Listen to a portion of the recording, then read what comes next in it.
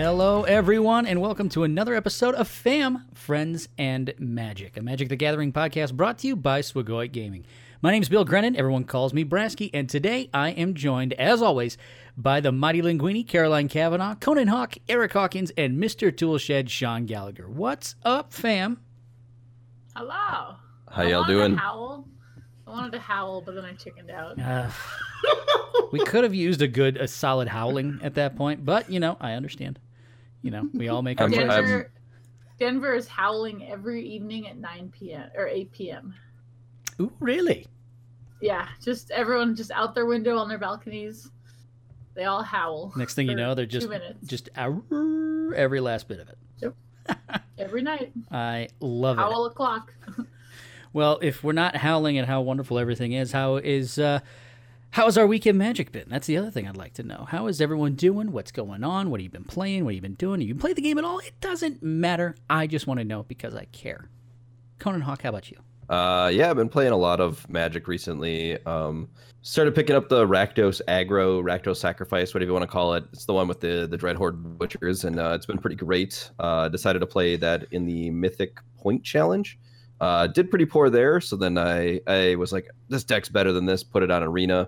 I think I went 5-0 or 6-0 straight into Mythic, which was pretty sweet, so got that going. And then they also put out the Arena Cube, so I've been playing a lot of that, and after a little bit of frustration trying to play some of like the more, I guess, like what I would consider streamlined aggressive style strategies, I just realized that if you just look at your lands and play the most greedy things possible, you end up just crushing everything. So ended up like with like a sweet, probably my favorite 5-0 list was a Niv Mizzet 5-color like all gold card deck, and did extremely well with it. So it was pretty great. Oh, hot dang. That thing sounds absolutely fantastic. Yeah, that cube thing was very interesting. It was cool to see cube in Arena in some way, shape, or form. It was kind of cool to kind of look at what they did with it and the great alternate way to play the game. Have you done more than a few, Hawk? I'm just curious.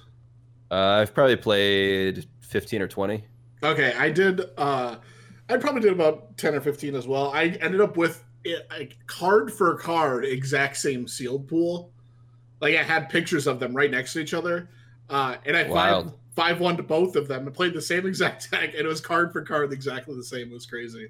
Yeah, I'm not sure if it was a bug or what, but it's kind of cool. The cube's a lot of fun though. But yeah, I played many 6 and 7 drop spells in all of my decks, so it's a lot of fun.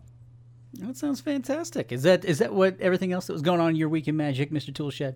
Yeah, I haven't touched Standard since, I don't know, a week or two now. Just kind of chilling. I got a lot of I got into this other games beta, so I'm playing that, trying to get into Valorant. So a lot of my time has been spent playing other video games, like what our podcast is named after, Animal Crossing as well. So I've been playing a lot of different games right now.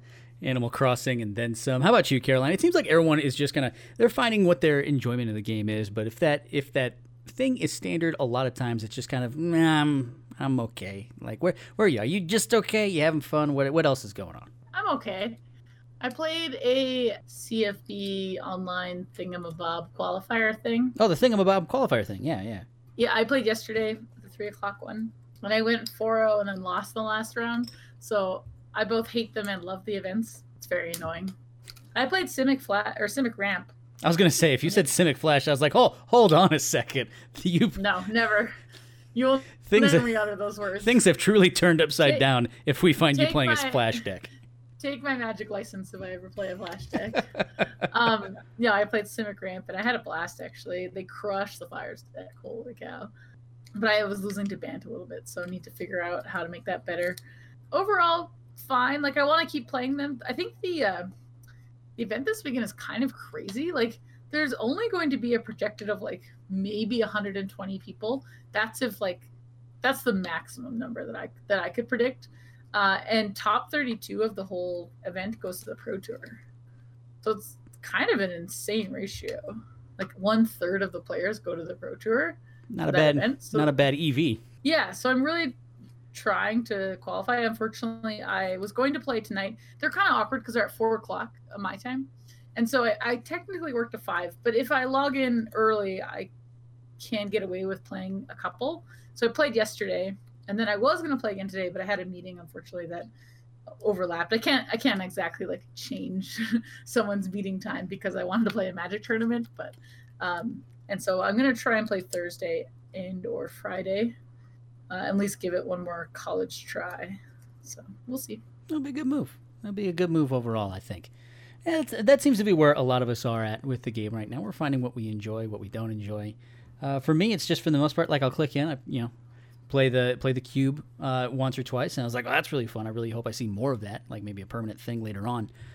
But for me, it was just, this is, I enjoy the game in its doses right now, and I'm really looking forward to when a new set comes out, which, speaking of, spoilers, Ikoria. We got to see the full announcement of Ikoria. We got to see Godzilla. We got to see all these other things. Now Commander cards are out. Now Standard cards are getting spoiled. All of these other wonderful things are going around. And now we see big old monsters. We see humongous mutate things. We see interesting artifacts. There's a lot going on with this set right now. And so, Mr. Toolshed, I want to start with you. What was your first impressions when you saw all the stuff that's coming out for Ikoria?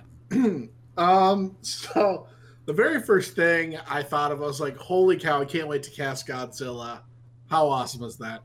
And then it took me a while to realize that it's not actually Godzilla. It's like Godzilla, which is like a copy of like another card, but still it's pretty cool. And then second thought is, I don't know how mutate works. I got to figure that out. Now I'm loving the set. I just every other card I'm looking at, I'm like, oh, this is awesome. Like it's a comic book card, or like, some weird giant flying shark, or some turtle that like time travels or something crazy like that. Like I just have so much fun with this set. I'm so excited. Nice. Hey, Conan Hawk, I assume, what's your impressions? Are you on the same tool shed level of hype about Ikoria, or do you feel differently about it? Where are you at with it? I don't like, I'm not like super hyped for the cards, and it sounds like a downer, which I know would be, basically just me. But like the thing is like I think that a lot of the cards don't really like stand out as like incredibly powerful to me, and I think that's like actually a good thing.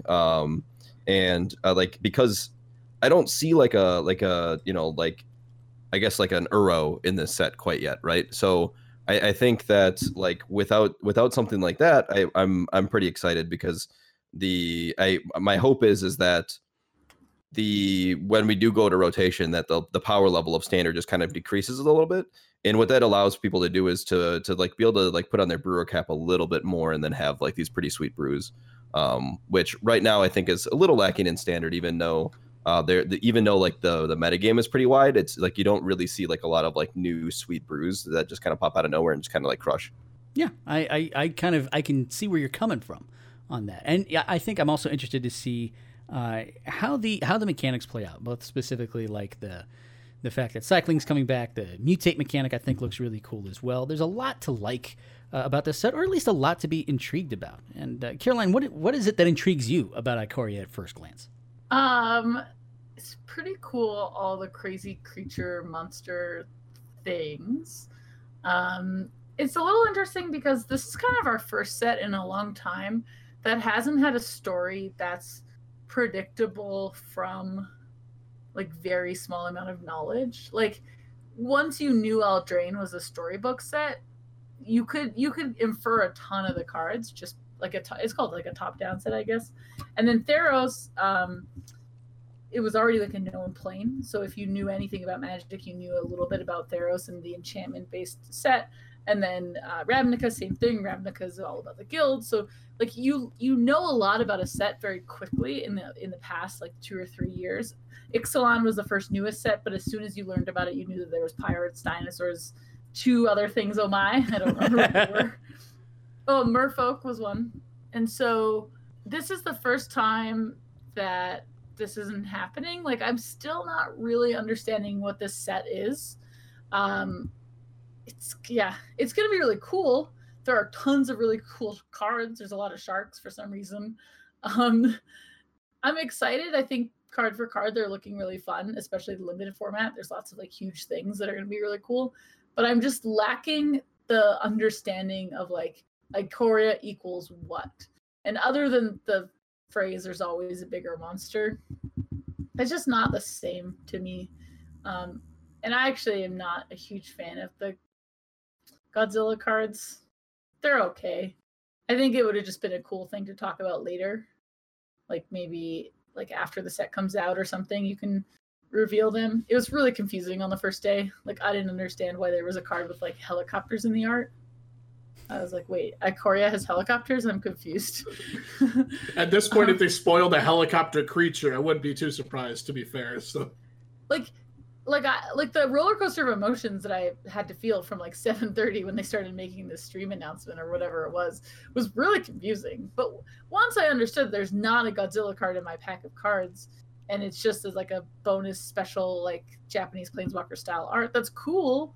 Like I understand it now, but I didn't appreciate it when I was trying to like figure out like what UA cards am I going to play with in Ikoria. I'm like, well, wait, I'm not playing with Godzilla, so wait, there's not helicopters? I'm confused. So maybe they should have added it to some of the text of the card. You know, it's like, okay, whenever this card attacks, create 3 1/1 Thopter tokens that buzz around it and try to attack it. Like that's some top-down design. That's what we needed with this. It does feel kind of interesting to see where the past sets have been, the themes of the past sets. They felt so strong. And I think you're right. With Ikoria, it's like, yeah, big monsters. Woo! Like that's kind of like a sort of a baseline of the set right now. So I'm interested to see what else comes of it. You know, more spoilers, more story behind it. I'm kind of interested in the lore as well. So it's gonna be interesting as well with that. I believe there's a small amount of issue with that. So in previous sets for the last many years, what used to happen during pre-release, lead up, and post kind of after the set came out, there used to be these weekly story columns. So each week, like an article would come out, it would be like, 300 or 400 words, would give a little bit of a story. And if you read them all together, it would create a scene or a story for the set. They moved away from that. That was, a lot of work for the writers. And they were notoriously not great. Like the writing was okay. Then they tried to do like 2 or 3 segments. Like one of the Ravnica Guild sets that came out had this really cool thing where each week was a story about each guild. So there's actually 10 total that you can read. And they focus on like a really specific character that doesn't have a card, like just some random elf that's like running around the forest. And some of them were spooky as ever. Like some of them were really weird and cool. And so there was that. Then there was the whole novel stuff. Then like there was one famous author, Brandon Sanderson, wrote like a novel. And that went well. That was really cool. And people liked the novel. So then which is like, okay, well, we'll make some novels. So they made one for, I don't know if it was Theros or if it was maybe Eldraine. I actually can't remember. But there was a novel that came out in the last couple of months that just landed so poorly. Like the writing was really, really, maybe it was War of the Spark. Maybe it was even further than that, yeah. And it just was so poor and really not well received. So much so that Wizards made a statement of like, oh, we will try better kind of statement. Like it was really atrocious. And then they are no longer doing articles on story at all. The only way to find out stories for these sets are through these novels that are coming out. And there should be one coming out for Ikoria, if I'm correct.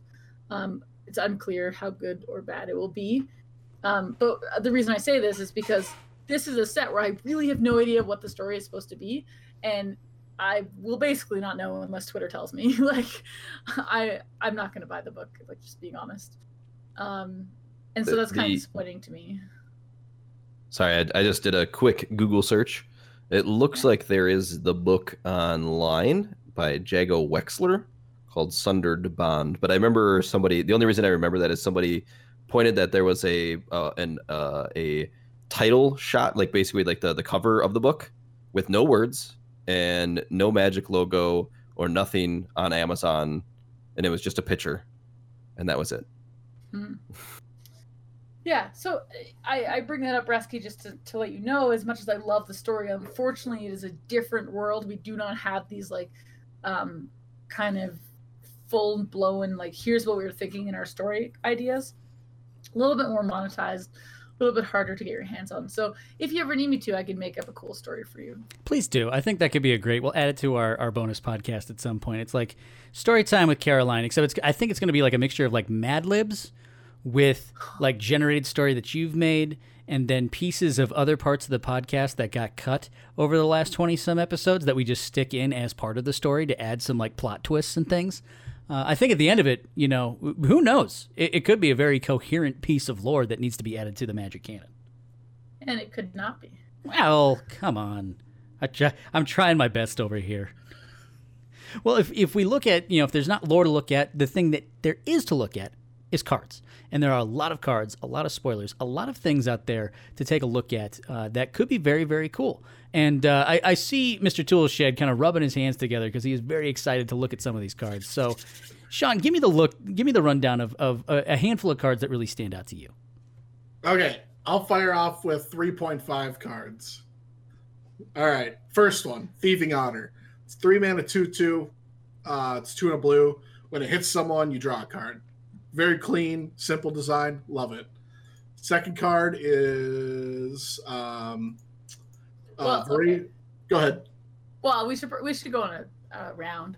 Oh, sure. Yeah, go ahead. Yeah, let's discuss the card first. Why do you love it? What else do you like about the card? We don't just need like, okay, this card, this card, this card. Love it. See you later. And we walk away. I also want to hear, when you talk about how cool your cards are, can we hear in context? Like, are you referring to standard with Thieving Otter? Yeah. I mean, like, I didn't want to take up too much time because there's like basically 9 cards, so I didn't really want to take up too much time. So Gotcha. Yeah, I mean, I can talk about it in context. I think instead of 9 cards, let's run down like 3. Let's pick like. Well, like I meant, 3 per person makes. Cards. No, but what I think we should just do is do Sean goes first, then me, then Eric, then Brasky, and then we just go until we run out of content, until we don't want to talk anymore. Yeah, sounds great. Got it. Wait, is this all going in the show? Because I hope so. Oh yes, absolutely. Hold on, I'm just gonna do this for no reason. Okay, so but Thieving Otter for real? Like, do you actually see that as a standard card? I was actually wondering. Yeah, I think that. Because 3 mana 2/2 is not screaming standard to me. Well, I don't know if it's going to be super play. The effect of the card is pretty powerful, so it makes me want to play it, right? I would say like it would probably go in a deck like the Is It Spells deck, which has already existed as a deck in standard, right? Wait, but you've seen the other version of this card, right? Yeah, that's the 0.5 part of when I said 3.5 cards. You put the octopus on the otter. Yeah, but you know that the Sea Dasher Octopus is just a 3 mana 2/2, but has flash, right? Yeah, that's why you use both of them and you draw 2 cards. But do we? Okay. Yes, the second one was Sea Dash Octopus. I think that card. But now it's spoiled. Now it's Caroline or Eric's turn. What's your card, Eric? Wait, so my card. Because Eric's on my left. Oh. I guess Sean gets to choose the order. Yeah. Well, Eric's just next to me, and then it's Caroline, then it's Brasky. That went from a smooth transition to all of us going, wait, who's on whose side right now? Because I'm looking at Sean, and I'm like, Sean, you should throw it to Caroline. Next to Caroline, actually. I mean, for all we know. Next to Eric. Eric's right here. Yeah, you're right. Eric is right there. Why do we do this every week? It's not funny. We just stop. It's hilarious. That's why. Also, why are we this week? We're in a line. Usually, we're in a set of 4. Yeah, it's weird. We don't have like the square. We can't point up or down. Yeah, we're not Brady Bunch this week. We're just like a line of lame people pointing that no one can see. A line of lame. That's well, we know the title of this podcast. I have a question for our listeners. Does anyone work for Discord? And if so, can you request that everybody sees the same order of things? This is very important to our podcast. Yes, we would like this, please. All right. Well. Okay, go ahead. Anyway, the cards that I'm gonna bring up, all kind of like bunched together, and because Sean had already talked about it, I'm gonna go with Sea Dasher Octopus, Laura Drakis, and there's another one that got spoiled, I think, earlier today. That is also I didn't have it pulled up exactly where I need it to be. Parcel Beast. The reason I bring up all of these is they have mutate for 2 mana. And I think that's going to be really big. If you're going to be playing a deck that is interested in mutating your creatures onto things, these cards are going to be very, very powerful, as most of the cards that have mutate, that have big abilities, say like any of the 3-color legend ones, or there's like one that does like Hero's Downfall, but it costs 6 mana to mutate onto something. If you can play those cards as the creatures and then just have like really cheap mutate costs onto the play, like the 4, like one of the 5-mana ones, and the next turn just like play 3 of these mutate cards and just get that ability a bunch of times. I think that would be like really like that'll make these cards really cool. What's And the mutate one that only costs 2 mana other than the octopus? Sea Decker, Octopus, Lore Drakis, Can you be and like more like color? Like, give me something. all right. So Parcel Beast is a 4-mana 2/4 with mutate blue, green, and what color is the card? it's blue and green. I just said it's blue green. Okay, where is it? I don't know. It just came out today. It's an elemental beast. It's a 2/4. It's 2 colorless, a green, and a blue. It has mutate for green, blue, and then it says 1 tap and look at the top card of your library. If it's a land card, you may put it into play or put it onto the battlefield, and if you don't, then you draw it, or you put it in your hand, I should say. Lore Drakis is a red, blue, and a colorless for a 2/3. Has mutate for hybrid blue-red, hybrid blue-red. Whenever this creature mutates, return target instant or sorcery card from your graveyard to your hand. So like that's pretty sweet. And then finally, Sea Dasher Octopus is a blue colorless 2/2 with flash that says whenever this creature deals combat damage to a player, draw a card.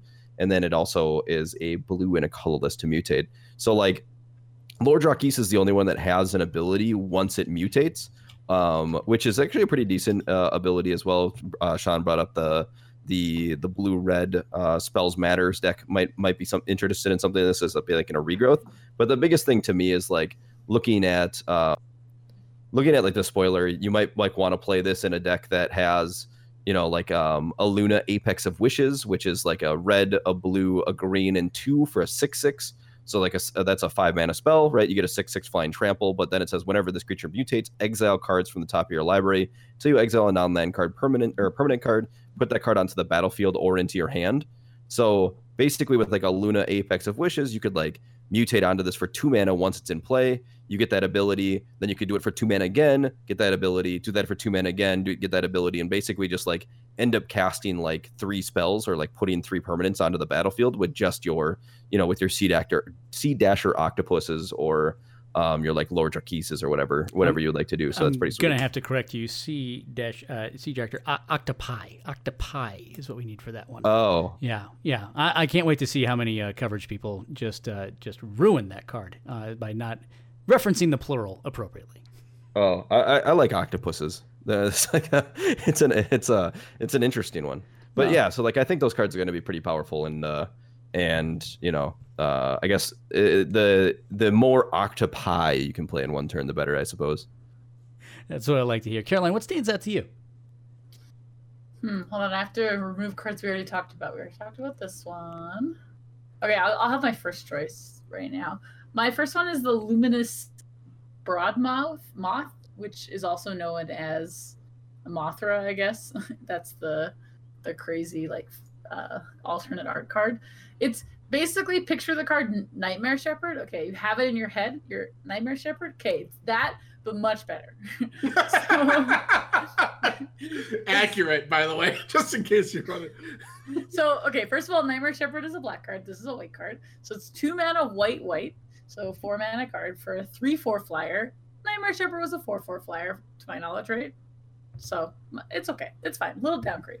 Whenever a creature you control without flying dies, return it to the battlefield under its owner control with flying, aka a flying counter. So if you recall, Nightmare Shepherd's like, oh, cool, your thing died. You have to exile it, and then I'll give you a 1/1. Don't worry, the 1/1's on me. This Mothra's like, oh, your thing died. Bring it back. Come on over. Bring back the card. Oh, here's some flying for it as well. So this is very different. Like, you don't have it. It's not a token, so you can't bounce it like Nightmare Shepherd could be bounced to Teferi or whatever. And then you also just get the actual, like, real copy of the card, so it's still a big 6/6 or 4/4 or whatever it was. And then it has flying on it. Interestingly enough, I just thought about this. This doesn't work with Uro, which is really funny to me. Because if Uro dies and then a Broadmouth brings it back, it returns it to the battlefield, right? So it did leave. So then Uro will check if it came from if it escaped from the graveyard. Yeah, it escaped. No, it didn't escape. Yeah, but you would still gain 6 life, draw 2 cards, and put 2 lands into play Sure. Well, what? for 3 mana. Right? Oh, so okay, I guess yeah. So you can go like you cast Uro, you gain 3 life, you draw a card, it dies, or you sacrifice it, and then you bring it back. Has a Wait, flying counter on it.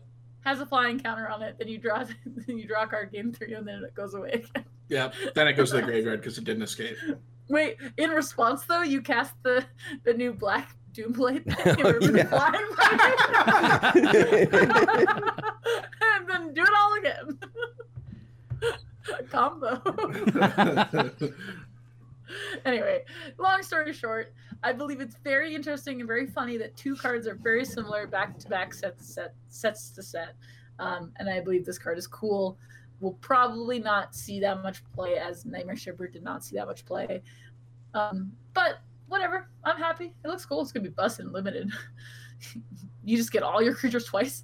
You're so screwed. And now we go from the section of the players looking at cards for their merit of how they will play out in different types of competitive formats to cards that Brasky thinks are the best cards of the set so far. So my card is Colossification. It is a 5 mana with double green, so 7 mana for an enchantment or an enchant creature. When Colossification enters the battlefield, you tap the enchanted creature. The enchanted creature gets +20/+20. But the best part about it is that the card art is essentially a house cat that has been turned into both a saber-toothed tiger and its own version of like Kitty Godzilla with the most glorious like mane talons thing that comes out of their neck, but it just wants scritches. It wants scritches. It wants to be loved. Everything about that card, I go, this is why I'm buying this set, because I just want to play a card in draft, or it doesn't matter the format. I just want to play a card that's like, boom, awesome, giant kitty. Your go. So one of the really funny. Actually, oh, go ahead.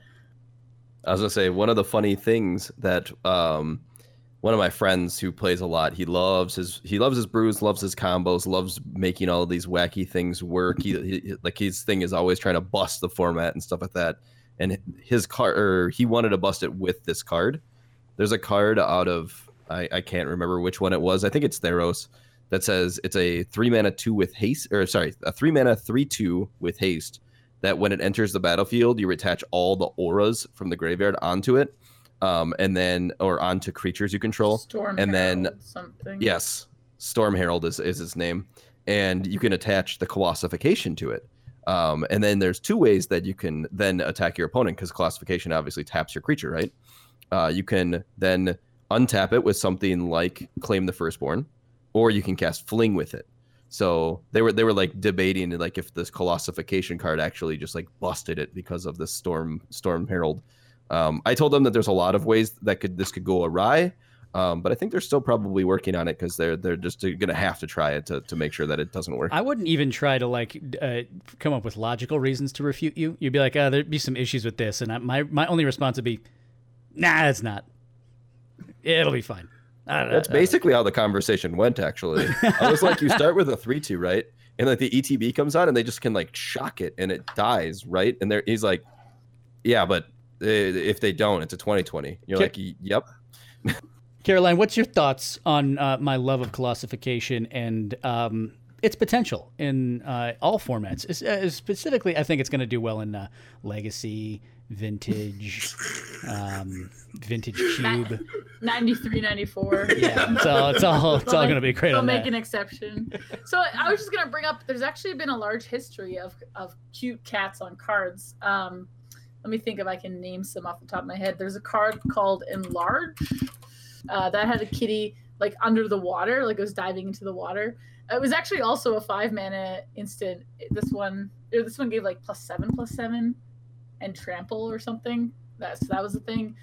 There was Harmless Offering.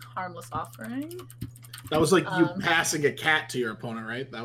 You're giving your opponent a tiny cute kitten. Nothing bad will happen, and there's like a snake on the tail. I didn't even notice that. Ever notice? Yeah, no one ever noticed the snake on the tail. The cat's too cute. No one ever suspects. Does that mean that the card was a success because none of us would have denied the cat, and then we'd all be dead? Yeah. Mm-hmm. Well, someone's famously won a Grand Prix with this card. Oh yeah. Because they gave away the demonic pact. Yeah, Um, the pack that like lets you lose the game. That was so dope. Chris Bolovo, no, something like that. Botello? Patello, yeah, there we go.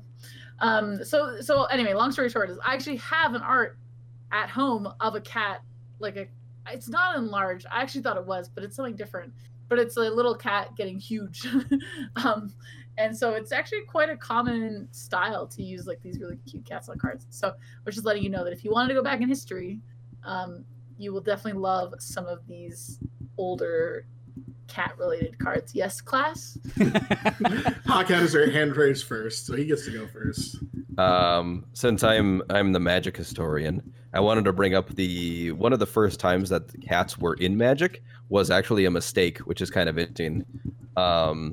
So there was I think it's Susan Van Camp might be the artist, was commissioned to draw a card called Waiting in the Weeds. Or at least ended up being called Waiting in the Weeds. And they wanted her to draw a bunch of squirrels that were hiding behind like trees and behind bushes and like kind of just like, like the card says, like waiting in the weeds. And she decided that she did not want to draw squirrels and decided to draw cats instead. So they had to actually fundamentally change the card and then also then change the card tokens. So while there were squirrels in Magic, like squirrel tokens in Magic, up to that point there hadn't been cat tokens in Magic, and then this became the first time that we got to see cat tokens in Magic. And I learned something today. So the one thing I wanted to say about this card was when it first came out, I thought it was way better than this even. I thought it came into play, went on a creature, and then tapped one of your opponent's creatures. Oh, jeez. That's what I thought it did. Because, like, in my mind, I was like, okay, they make a giant cat, and then the cat, like, makes a biscuit, like, on the opponent, right? Like, so you just, like, get to tap one of the creatures, and you get to come on in or something like that's what I thought the card did. Now that it taps your own creature, it's, like, way less exciting. But it's still a really cool card. Yeah, not if that was the case, then yes, no, I would have, like, bought up a million copies of it on day one. And just said, "Yep, I'm gonna stake all of this over here. The market in the regular world is just going to crap. I'm just gonna buy this one card. And I'm gonna stake everything on that one. That's what it's gonna be." Well, Sean. Although if you put it on a Dreadhorde Butcher, that kills your opponent, right? If you just like sack that to an oven. Whoa! Oh, look at you there with your fancy plays there, Eric. You don't brew decks. I really don't. Well, what else stands out to us, Mr. Toolshed? We'll stick with you. What's another card that stands out to you from the Ikoria set? I think the next big one is I love saying the name just because it's so ridiculous. Shark Typhoon. I know I know Eric is really low on this card, but boy, I would like to go first next time. Oh, is this your card again? Sorry. I will also say the card that I have pulled up as well is Shark Typhoon. So consider so this counts as three cards in one, my friend. He didn't even call it Sharknado. Like, why are you even playing? He called it by the actual name. You're supposed to call it Sharknado. Anyway, So yes, tell us what it does. Sharknado is a 5 and a blue enchantment that when you cast a non-creature spell, create an XX blue shark creature token flying. Rexes that spells converted mana cost, but that's not why we're playing this card. But wait, That's there's why more. you're gonna play it. Oh, I mean, but wait, there's more. I'm definitely playing it. It cycles for X colorless and a blue, and then when you cycle it, you make it one giant shark where you paid X mana.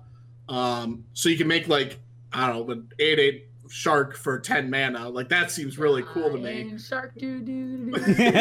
Giant shark doo doo doo doo. Notably, in the Teferi mirror, when you both have Teferis in play, I get to end step cycle Shark Typhoon, and then they can't respond because I'm cycling my Shark Typhoon, and then I get to one shot their Teferi. That's how the game plays out in my head. They can still like if they have a removal spell. Oh, if you're saying if you both have a if we Teferi both in have play? Teferis in play, in their end step, I make a giant Yes, shark, okay. and then I like one shot their Teferi. So in my head, that's how it plays out. it's probably not going to work like that. This card probably isn't nearly as good as I want it to be, but boy, do I love this card. I'm really looking forward. Shark dude. Shark dude. So 2 things that stand out to me about this. One, I'm really looking forward to your strategy article called Cycling My Shark Typhoon. Is going to be a fantastic article I can't wait to see. The second one is that, Caroline, I'm going to need you to get back into the recording studio, because whenever we do coverage again, or whenever anybody does coverage and they play Shark Typhoon, that music is going to play the entire time that the card stays on the battlefield. Like, that's what it's going to be. We're doing another tournament coming up, and these cards will be legal for that tournament. We might have to do some workings. For the Mythic Society thing, All right? right, we might have to work on influencing a few players into putting some. Giant shark, giant shark. Is that a button that you're going to teach me how to make? By the way, Brasky. Yeah, it's the Shark Typhoon, jingle button. Yeah, we'll put that together. We'll code it all in. It's not like it's just me singing from this podcast. Yes, but it's also going to be on like Cardboard Live. So when Twitch people like put their mouse over it, it just starts. But it stops the minute that the mouse comes off of it. So it's like they mouse over it and all you hear is baby shark, baby shark, dude. That's all it's going to do. So Arthur's been making me pop-ups for my stream, and I want to get him one where a shark just goes across the street, the screen. Like, it goes like baby shark, and just like swims across my screen. It needs to do that, but it needs to have legs like Sonic the Hedgehog, so it looks like a tornado as it like goes across the screen. So it's like a shark head, but like this whirlwind lower half. Like, that's what we need to see. Oh, Okay. This is like the baby shark thing. Okay, boomer. Caroline once again coming with a zinger. Oh, yeah, now I know what you're talking about. Oh my gosh, Eric, never change. I love it. Okay. Whose turn is it? Master of all things. No, it's not you, Brasky. No, I'm going to go over. I'm going to say Sean Sean is pointing to his left, which means that it's 2 spaces plus 1 over plus go back a space, and then don't go directly to jail. So I think it's Conan Hawk's turn to talk about a card. All right, so I wanted to talk about a reprint that I'm surprised that no one has talked about yet. Wait, And I think this card is like extremely powerful. It is a card that is it an every time it's in artifact? any format, it just like Let him- sees play. It's it's so good. It's probably one of the best cards like I've ever seen. I've heard this card, like people are saying it's unfair and should be banned. I have think it in your so. opening hand. Yeah, it's so crazy. You've been called a And- cheater for having it in your opening hand. That's Yeah, what I've heard. I think that's actually fair to say. If you do start with it and play on turn 1, you might as well just be called a cheater. What? I think. What amazing card can I play in Standard? I'm so looking forward to it, right? Well, that's not what we're saying here. Oh. So the card that I'm talking about is Soul Ring, and the reason that I got really, really, really worried and excited all at the same time. So I was scrolling through the spoiler, and I just like came across Soul Ring, and I was just like, "What? Like, what is this? Why is it in my set?" And then I was like, "Oh, they're spoiled." So for those that are going through the spoiler, be warned, there are some commander spoilers in the spoilers as well. So it's just like really interesting. But yeah, that card's still legal in Commander, I suppose. Yeah, it's not too shabby. There's things about it that it feels like I don't know what Commander always loves to do, which is ramp and do ridiculous stuff. Yeah, I think that's not too shabby. That's not bad. That's not bad at all. Caroline, Yeah, like you start with like, you start with like your land, and then I go land Soul Ring, and then you go like another land, and I don't know, play like a Secura Tribe Elder or a Signet or something, and I just like play like, I don't know, like Jace the Mind Sculptor, or something, Yeah. So it's pretty. So I've been doing okay with the spoilers in terms of knowing a commander card versus not a commander card. But the issue I have is so I didn't know this. I thought it was just a coincidence that they were releasing commander cards at this time. I was like, oh, whatever. They just like two right hand, left hand, didn't know what they were doing. I didn't realize that the commanders are Ikoria themed. So every time I saw a card with mutate or saw a card with cycle, I just assumed it would be an Ikoria card. So there was a card today that I was trying to find it. I just can't see it. But it was like, here it is. So it's Dismantling Wave. So it's cycle 6 white. So cycle 8 mana. And I was just saying out loud, I was just like, wow, like I've never seen a card where the cycling is so huge. And then Sam was like, oh, what does it do when it cycles? And I was like, oh, when you cycle Dismantling Wave, destroy all artifacts and enchantments. And he's like, oh, okay, that's kind of interesting. He's like, it's a rare? I'm like, yeah. And then he's like, oh, what does it normally do? And I was like, oh, for each opponent. And then we both paused and we're like, oh shit, it's a commander card. Like I just didn't even read the text of the first part. I just kind of went to the cycling cost. I was like, oh, that's a weird 8 mana cycling. I've never seen that. And then I just got so tricked. So I understand what they're doing, but I got tricked and I didn't like it. I didn't like it. How dare they? I will admit I fell prey to the same thing. But if you were not tricked by a card, what was a card that you weren't tricked by that you still dig? Okay, so let me go back to my list of things. Okay, I'm gonna steal a whole cycle because too bad. So there's actually a super interesting cycle. There's both the people that are Braskies of the world that will like this card for not its powerful abilities, but its really pretty art abilities. And then also I believe some of the cards in the cycle are kind of insane. So there's a cycle of Mythos. So there's a black one, there's Mythos of Nethroi, I don't know, and this one in particular is 2 colorless and a black, so 3 converted mana cost, instant, destroy target non-land permanent if it's a creature. Okay, or if green and white was spent to cast this spell. Wait, where'd the rest of the text? It's an unfinished card. That's it, right? That's it. That's all. Wait, I just read it. Maybe I just read it wrong. Oh, whatever. I'll just explain what it does. Basically, what it's saying is, if it's a creature, you can just pay any colorless mana and black, and you just destroy the creature. If it's a non-land permanent, you have to play Abzan colors. You have to pay green, white, black. So it's kind of like an Abzan charm hidden in a mono black card. So it's kind of interesting. It's pretty cool. Also, all the mythos are like that. So there's 5. I think we only have 4 spoiled right now. So there's a 5th one. The blue one's not out yet. But what's also really cool about this card is these are Seb McKinnon arts, and he actually has been doing a tweet thread on how he did the art, and it was one of the first times he submitted non-digital art, and it's the first time I've seen non-digital art on Magic cards for a while. At least been told, hey, this is not digital. And how he actually painted these involved a giant piece of birchwood and then he took a bunch of mud. Well, not actually mud, but it was pumice rock and other artsy things, and he just rubbed all over it and built almost a rock wall on a cave. It was meant to mimic cave drawings. And then he drew this creature, and he talked about all the lore he used and all that stuff. And it was the first time I was just so involved. I love Seb McKinnon art. Every time I love an art, I'm like, oh, of course it's Seb McKinnon. But watching him describe how he made the art made me fall in love with the card even more. So there's some other cool ones. I don't know if they'll all see play. So the black one is an assassin's trophy of sorts.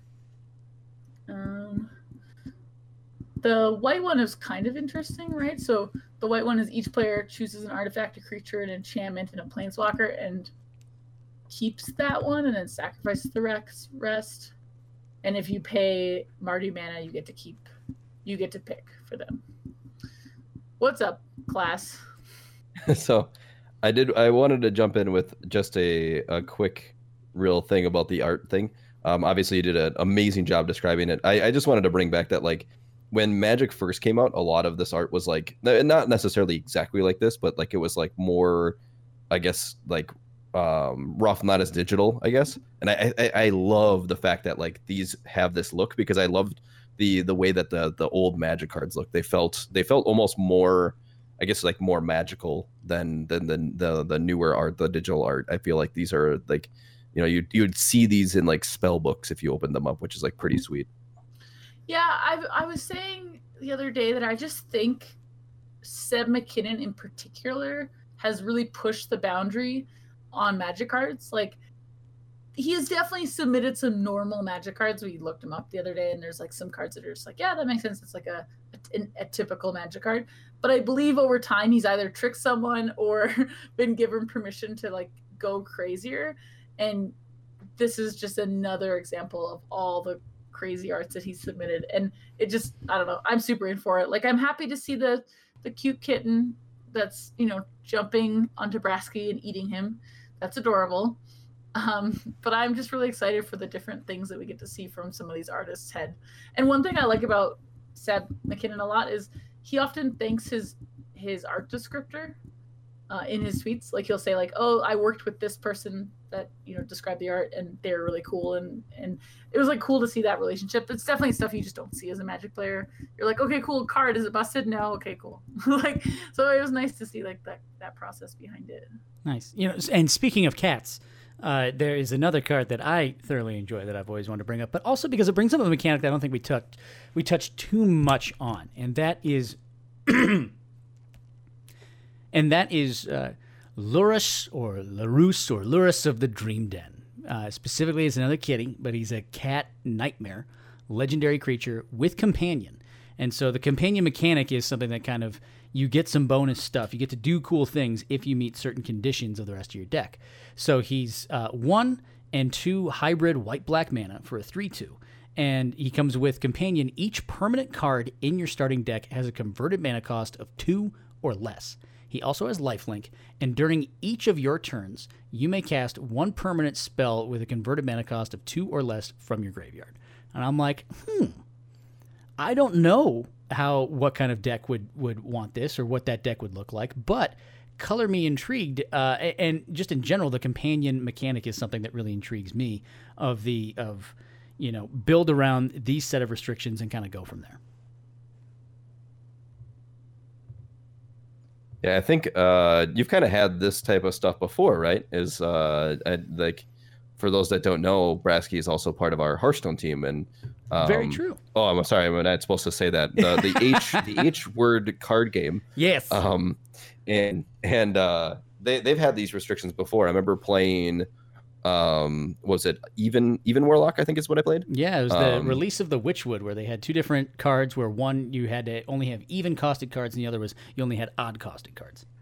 Which one was the odd one? I feel like that was the busted one, or that was Baku. Was it another bust? Baku was like a 9 mana. Oh, that was right. That was the Baku priest, right? Like that was the machine gun priest. Oh yeah, and I played both of those, and that was pretty good. The thing is that those cards ended up being so repressive in terms of the style of decks that you make, that they ended up actually removing those cards from standard a year early, like an entire year, which was nuts. And I looked at these, and that was some of the first impressions of some people, and be like, oh no, they're doing the Hearthstone thing, they're doing all this kind of stuff. I'm like, no, the restrictions that Magic has come up with for these cards, I think are really, really awesome, and really don't make it in a situation where it was so one or the other.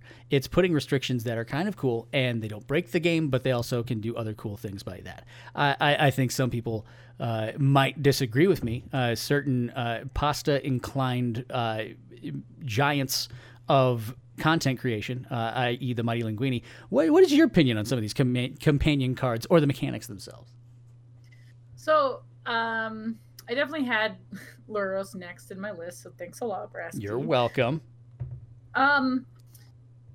I'm willing to be cautiously optimistic, but as much as we all love Standard and we play a lot of Arena, there are other formats to think about, and even in the last, 12 hours that this card has been legal, people have come up with some crazy deck designs based on Lurrus in external formats, and I think that could be a problem. Having the thing that's really important about this card is the restriction is converted mana cost for permanents, but not for spells. So, there's a lot of creatureless decks where this just doesn't apply, and you just get a free a free thing from your graveyard. There's a lot of modern and legacy creatures are generally very low priced anyway, so you can just play all the low cost creatures and then play high cost spells, and you just make sure you get them back, like Tarmogoyfs or Dark Confidants or something. There are going to be ways where this card will be busted, and just starting with 8 cards in your hand is pretty interesting. I know you're saying that there's so many options for your companion, so everyone can do different restrictions, but I believe people are just going to find the best restrictions and be like, okay, this is what I should play. In fact, it's so clear that some of these are broken that they've already been banned before they even got to be played. And so I was waiting for someone to bring up a companion card, but there is a very adorable, one of the cutest arts. Hold on, I have to installing because I can't find it.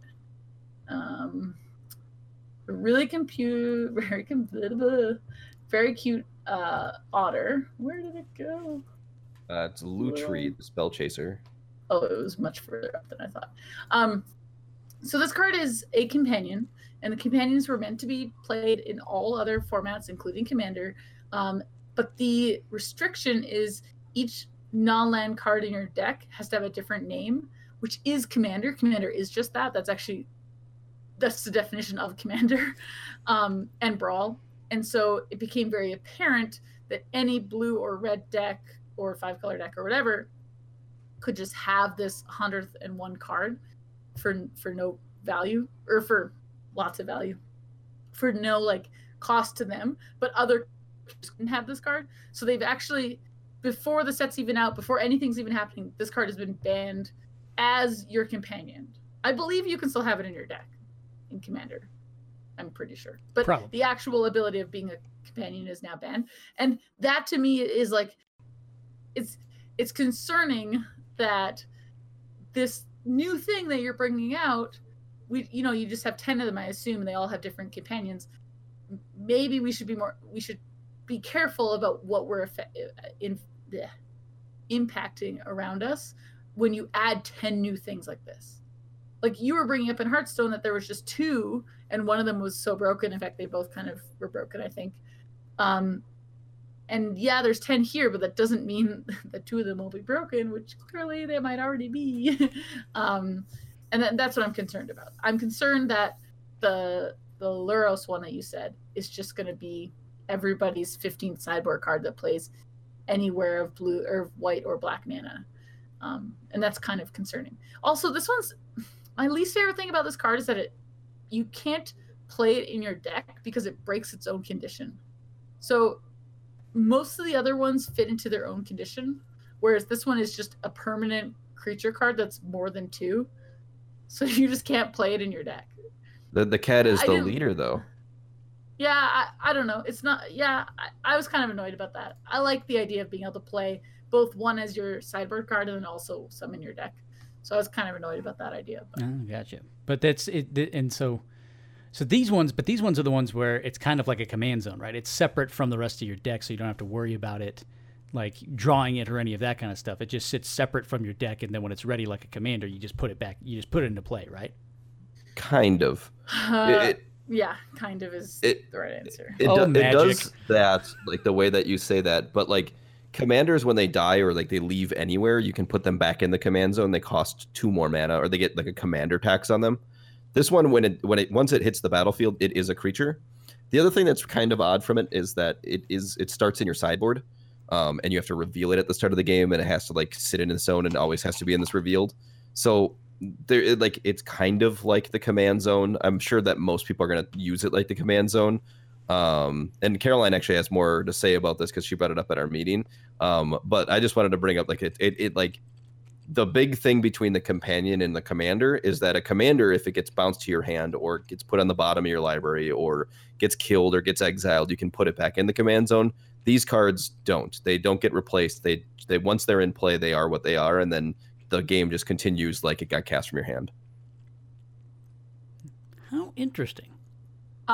So what I was going to add to that. So here's how it's going to work. You're sitting down next to your opponent. You're like, oh, hey, it's my opponent, Eric. How's it going? Eric, let's roll the dice. Let's talk about, who's going first, etc. Actually, this probably happens before that. But anyway, Eric, I have a companion. My deck currently meets the companion restrictions. So you flip it over. You say, ha, I bring you Luros. So that means from game 1, you're telling Eric, my deck has permanents in it that are exactly CMC 0, 1, or 2. I do not have any permanents, so planeswalkers, creatures, artifacts, that are greater than CMC 2. I could have spells that are greater than that. You don't know. I don't have to tell you. Don't ask me. So you play game 1. You lose game 1. Eric crushes you. And you go into your deck, and you have a Deputy of Detention in your sideboard, which is a 3-mana creature that take something when it enters, and you're like, I really need this Deputy of Detention in my sideboard. I need it to beat Eric's zombies or cats or whatever. So you want to bring it into your main deck. That's fine. Game 2, you can totally do that. So you side it into your deck, and then what you do is you take your companion that you've probably left in some sort of command zone, and you take it and you flip it face down, and you say, I am not presenting my companion now. Then you play your game, you play your Deputy of Detention, and Eric's like, that's why you didn't use your companion, stupid Brasky. Grr, my zombies. And then you win. And then you decide in game 3, you're like, you know what? I crushed him easily. I don't need my Deputy. So you take out your Deputy, and then you say, okay, Eric, we're going to game 3. I am presenting my deck with my companion. There's a couple issues. One, people aren't going to do that. We're lazy. We're stupid. We forget. We're just not going to do that. We're going to forget that there are going to be times where we shouldn't present our companion when we do. That will go away over time. A lot of new mechanics have caused that problem before, and, whatever. We'll get over it. But I believe there's a scarier side, which is people not presenting on purpose or implying like they presented. And that's kind of the more skeezy underworld of Magic. And I'm just cautiously worried that could cause people to take advantage of people that don't know the rules. So I would just say, be really careful and say, I am presenting my companion. I didn't say it. Or I am not presenting my companion. That's all I will say. The only part of that statement that you got correct from my perspective is that I would only ever play a deck in order to get my opponent to say, my zombies. Like that would be the only reason I would ever play a deck. So in that sense, yes, you're absolutely correct. Yeah. Anyway, just on that same thread, this set in particular, while it does not have a story that I bought into, it does have a ton of new things. Mutate, we talked about it briefly, but not a lot. Companion, what we really didn't talk about, actually, can I add one more card? I know I wrote that I wanted to stop, but we need to talk about one more card. Which is? Crystalline Giant. The 3-mana artifact creature, 3 colorless mana artifact creature. It's a 3/3, lots of 3s. At the beginning of combat on your turn, choose a kind of counter at random, and Crystalline Giant. Oh, never mind. It does say it doesn't have. Oh, my bad. I didn't read that earlier. Anyway, that Crystalline Giant doesn't have from among flying, first strike, death touch, hexproof, lifelink, menace, reach, trample, vigilance, and +1/+1. Which of these do not belong? Anyway, put a counter of that kind on Crystalline Giant. So there are 10 that I read very quickly there. So on the beginning of your first combat, you can put 10, you roll some variation of dice and you get to pick from 10, and then you go to 9, 8, 7, 6, etc., etc. Anyway, all I wanted to point out with this card is there's a new thing called ability counters.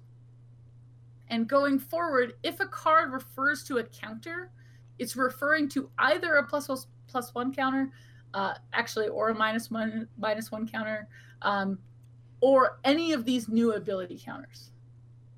So good luck. Yeah, that's all I got. Yeah, do what you got to do. You can take whatever you want from that kind of stuff. Just be careful is what I'm saying. We're in a new age of Magic. Luckily, we're not playing paper Magic, so who knows? It might not matter. But paper Magic, when we all leave our houses after like 12 months of not showering, paper Magic will look very different than it used to look. So just keep that in mind. Sean, I know when I'm not bathing, it's strictly because I'm too busy theory crafting what can be done in this set when it comes out. And so, kind of a last impression from you when you see the mechanics that are out here, when you see the creatures that are going around, the possibilities that are at hand before you, whether it's standard, pioneer, or otherwise. What's the final impression that you get from seeing some of these cards?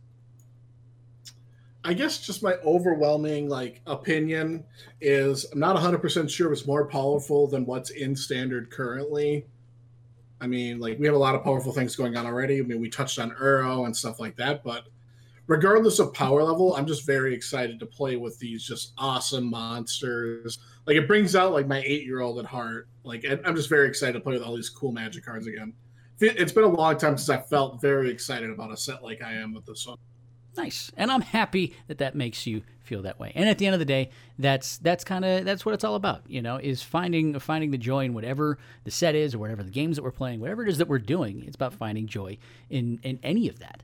And some of the things that we find joy in is improving at the game. And we always like to feel like we are getting better and working hard and at least improving slightly in some little bit, shape, or form. Because if we don't improve just a little bit from day to day, then we're almost taking a step back. And Sean, I want to bounce right back to you. What's the one thing you're doing this week to get better at the game? I think I'm just going to kind of follow up with what I've been doing the last week. Is just taking a break from Standard, playing some Historic Cube now, which is very fun. And I actually played Commander on Skype for the first time in it's the first time I played Commander in literal years. So just playing more casual Magic, just trying to remember why I love the game and playing other games to keep myself fresh for Ikoria. Playing Skype Commander. Yeah. Not really going to be learning too much about the game this week, but I'll be back next week with Ikoria spoilers and brews and stuff like that. So you just take a webcam and have it just facing straight down onto a table where all your Commander stuff is, and then you're just playing with 3 other people and going at it? 100% correct, you are. I love it. See, that's the type of ingenuity that we need. Conan Hawk, what's the one thing you're doing this week to get better at the game? So I'm going to be playing at least one more LCQ, the Last Chance qualifiers, for this weekend's Magic Fest thing. And so that basically just trying to get my Rakdos deck perfect, or as perfect as I can get it. But then also I do need a little bit of sanity. So I'm gonna play some more Cube. It's kind of like Sean said, it's kind of like a nice break from just like the grind of Mythic and all that stuff, like trying to get the highest part on Mythic or whatever. But I do want to try to qualify this weekend for this weekend's thing. So I do want to make sure that my Rakdos deck is, set up for every matchup that I think I'll be playing. Nice. And Caroline, what are you doing to get better at the game this week? So I also will be playing at least one more, hopefully only one more qualifier for this weekend. I didn't play a lot for the regular Grand Prix. I had made plans already for both weekends, so this is kind of my catch-up. And also, it occurred to me that there will be about 120 people at this finals Grand Prix, whatever you want to call it. And of those 120 people, 32 of them get Pro Tour qualifications, which is like an insane ratio that's just never occurred before, in my opinion. So, like a 1/3 ratio. So if I can spike a qualifier, that's kind of my goal. And unfortunately, yesterday I did go 4-0 into losing the last round. So it was pretty darn close. Hopefully that's not the closest I get this week, or maybe that's the closest I get because of the next time I actually win, but we'll see. That's kind of about it. I'm doing a stream tomorrow with Dana Fisher. Nothing else crazy planned. I have plans to do Paper Commander with some friends as well, but I haven't worked out the details. Seems complicated. Well, that and I don't own a Commander deck. And that's kind of what I'm looking to do to get better at the game, is that I've basically kind of looked at a lot of the Ikoria spoilers and looking at the new Commander products, because they're all about it's the year of Commander and we're doing all these other Commander things. And, I don't have a Paper Magic deck yet. I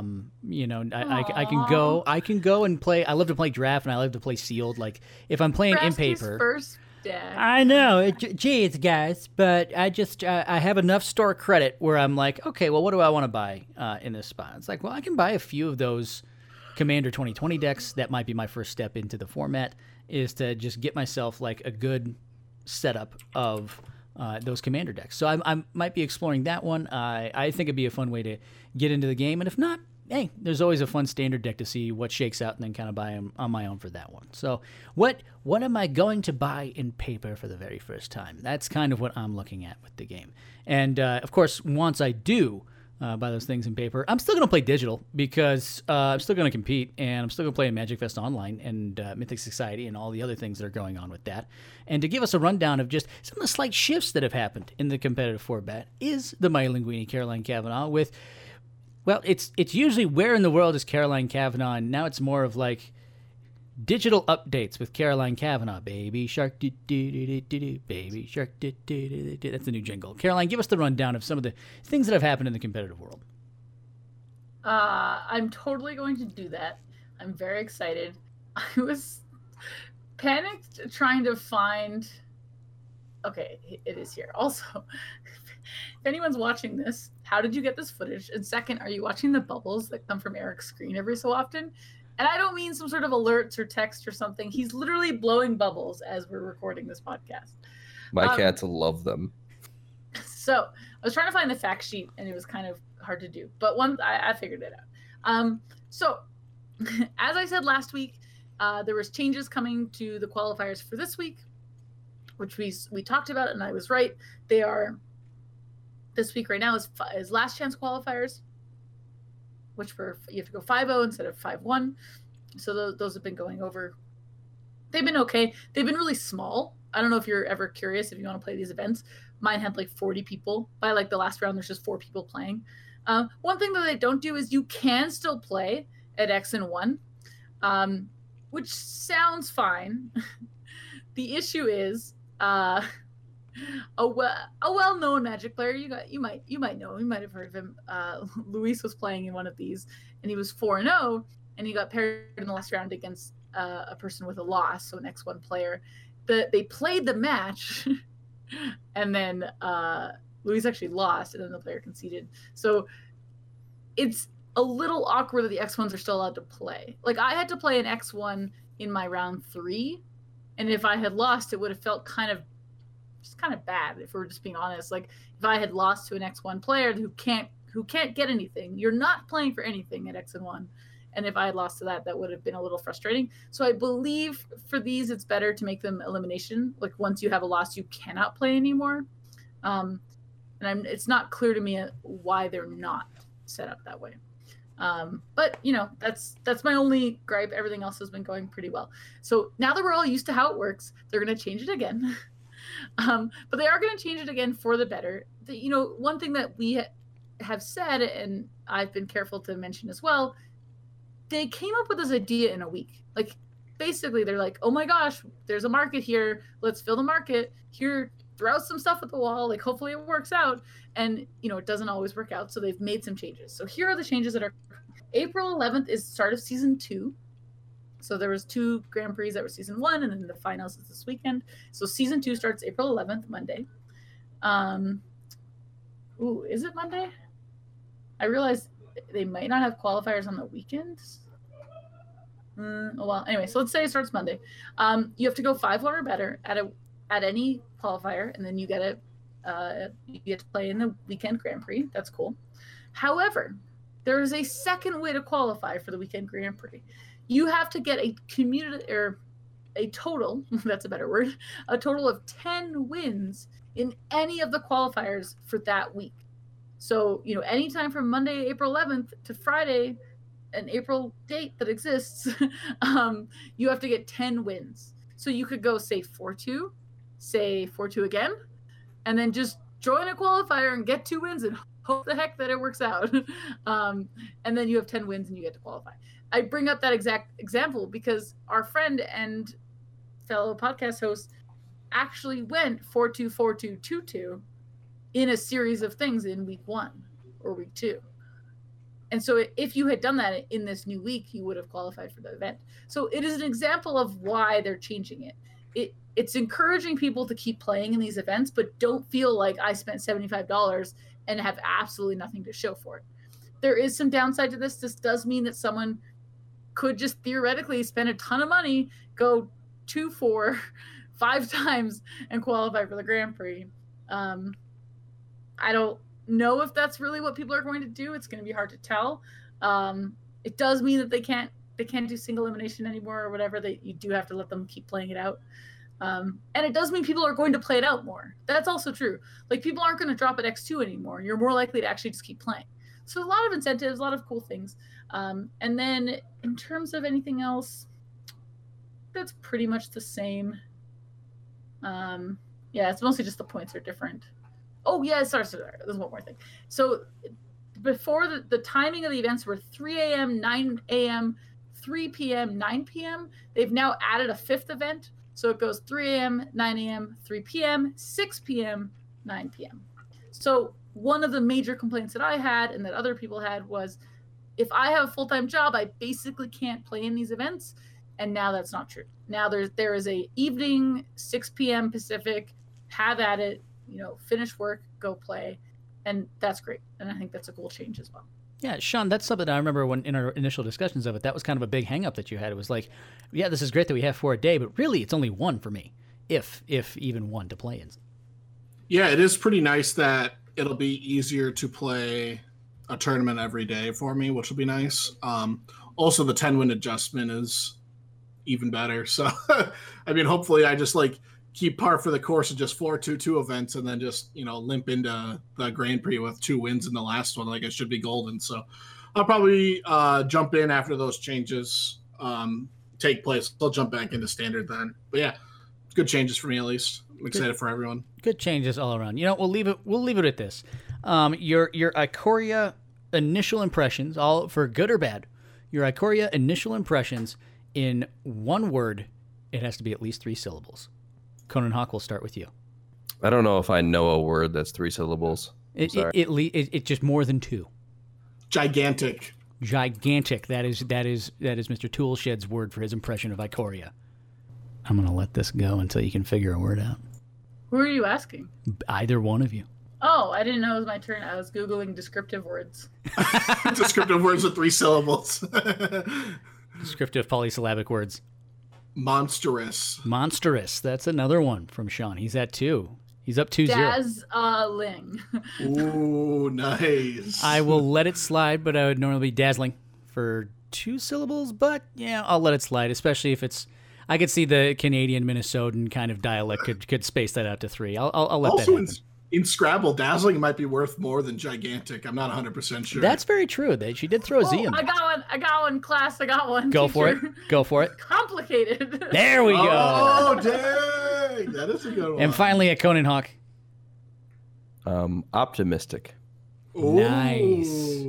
What a great way to end it. That was nice. I like that. I'm optimistic about everything now. Thanks to talking with all of you and for having the audience there as well. All of our tens of listeners, because we really appreciate any and all of you that come and listen to this little podcast that we have going here. And if you like it, if there's things you love about it, if there's things that you think we can improve, please leave a review on whatever podcast service that you use, be it iTunes or Spotify or anything else. You're going to tell us to stop doing the pointy meme thing because we're not going to stop. Yeah, that's going to keep going regardless. Yeah, so, that's not going to stop. You can How join else will we know the where tens we of are? people that don't listen anymore. Exactly. It's the directionalness is always going to be there for us. But anything else, we would really appreciate it if you would, subscribe to us, leave any reviews that you would like. We would love to hear from you.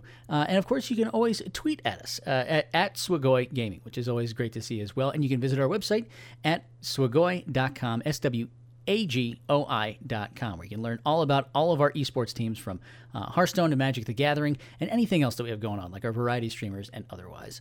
And that's going to do it for us for this week. But you can always find out about where our co-hosts are doing around the internet by finding them in different places. And yes, I didn't use proper English there because I don't need to anymore. So let's go around and start with Mighty Linguini, the Mighty Linguini, Caroline Cavanaugh. Where can people find you on the internet? I would love to know the answer too. Just kidding, I do. Twitter at Mighty Linguini, Instagram at The Mighty Linguini, and twitch.tv/The Mighty Linguini. I stream on Wednesdays. I always have a Magic guest. We don't always play Magic. I have a really teeny tiny guest this week. Her name is Dana Fisher. She's super adorable. She called me last week on a Sunday asking me how I was doing, and it was super cute. And we're going to play some draft. She's going to chill out with me. We have to play before her bedtime, so we'll see how that goes. Awesome. Mr. Toolshed, where can people find you on the internet? Yeah, you can find me on Twitch at twitch.tv/Mr. Toolshed or Twitter at Mr. Toolshed. I'm going to be playing some Historic Cube this week, possibly playing Spellbreaker Valorant if I'm lucky. So come hang out, and I'll be playing some Magic Fest Online next week as well. Awesome. And the ever optimistic Conan Hawk, where can people find you? You can find me on Twitter, on Instagram at Conan Hawk, or you can find me streaming on Twitch Monday through Friday on twitch.tv/Conan Hawk. If you saw on Twitter, there were requests for content creators to apply to be in the upcoming preview event, which has not technically been announced, but it's okay. It was tweeted about, so it's fine. Anyway, we are participating in it. Once we know when the date is, we'll let you know. But all three of us that produce content on the Twitches for Magic will be participating in it for the first time, so that's pretty cool. I really would tell you the details. I just don't know what they are, but that's pretty cool. It will come out. It will be after this podcast, but before we record again, so that's why I wanted to say it now. So they're a secret. That's what they are. And people will just have to tune into your Twitch channels in order to find out more when the time comes. That's what it's going to be. Of course, they could find me on Twitch, but I barely stream. But I will start streaming more because, who knows, I have to stay home all the time because of the world events. So you can find me on Twitch at twitch.tv/Brasky1142. And, of course, you can find me on Twitter at Brasky1142. And as optimistic as we are, as we go off into the world, it is time to do so. And so we are going to end the podcast here. We thank you for joining us and have a wonderful rest of your week. Bye. Bye, everybody.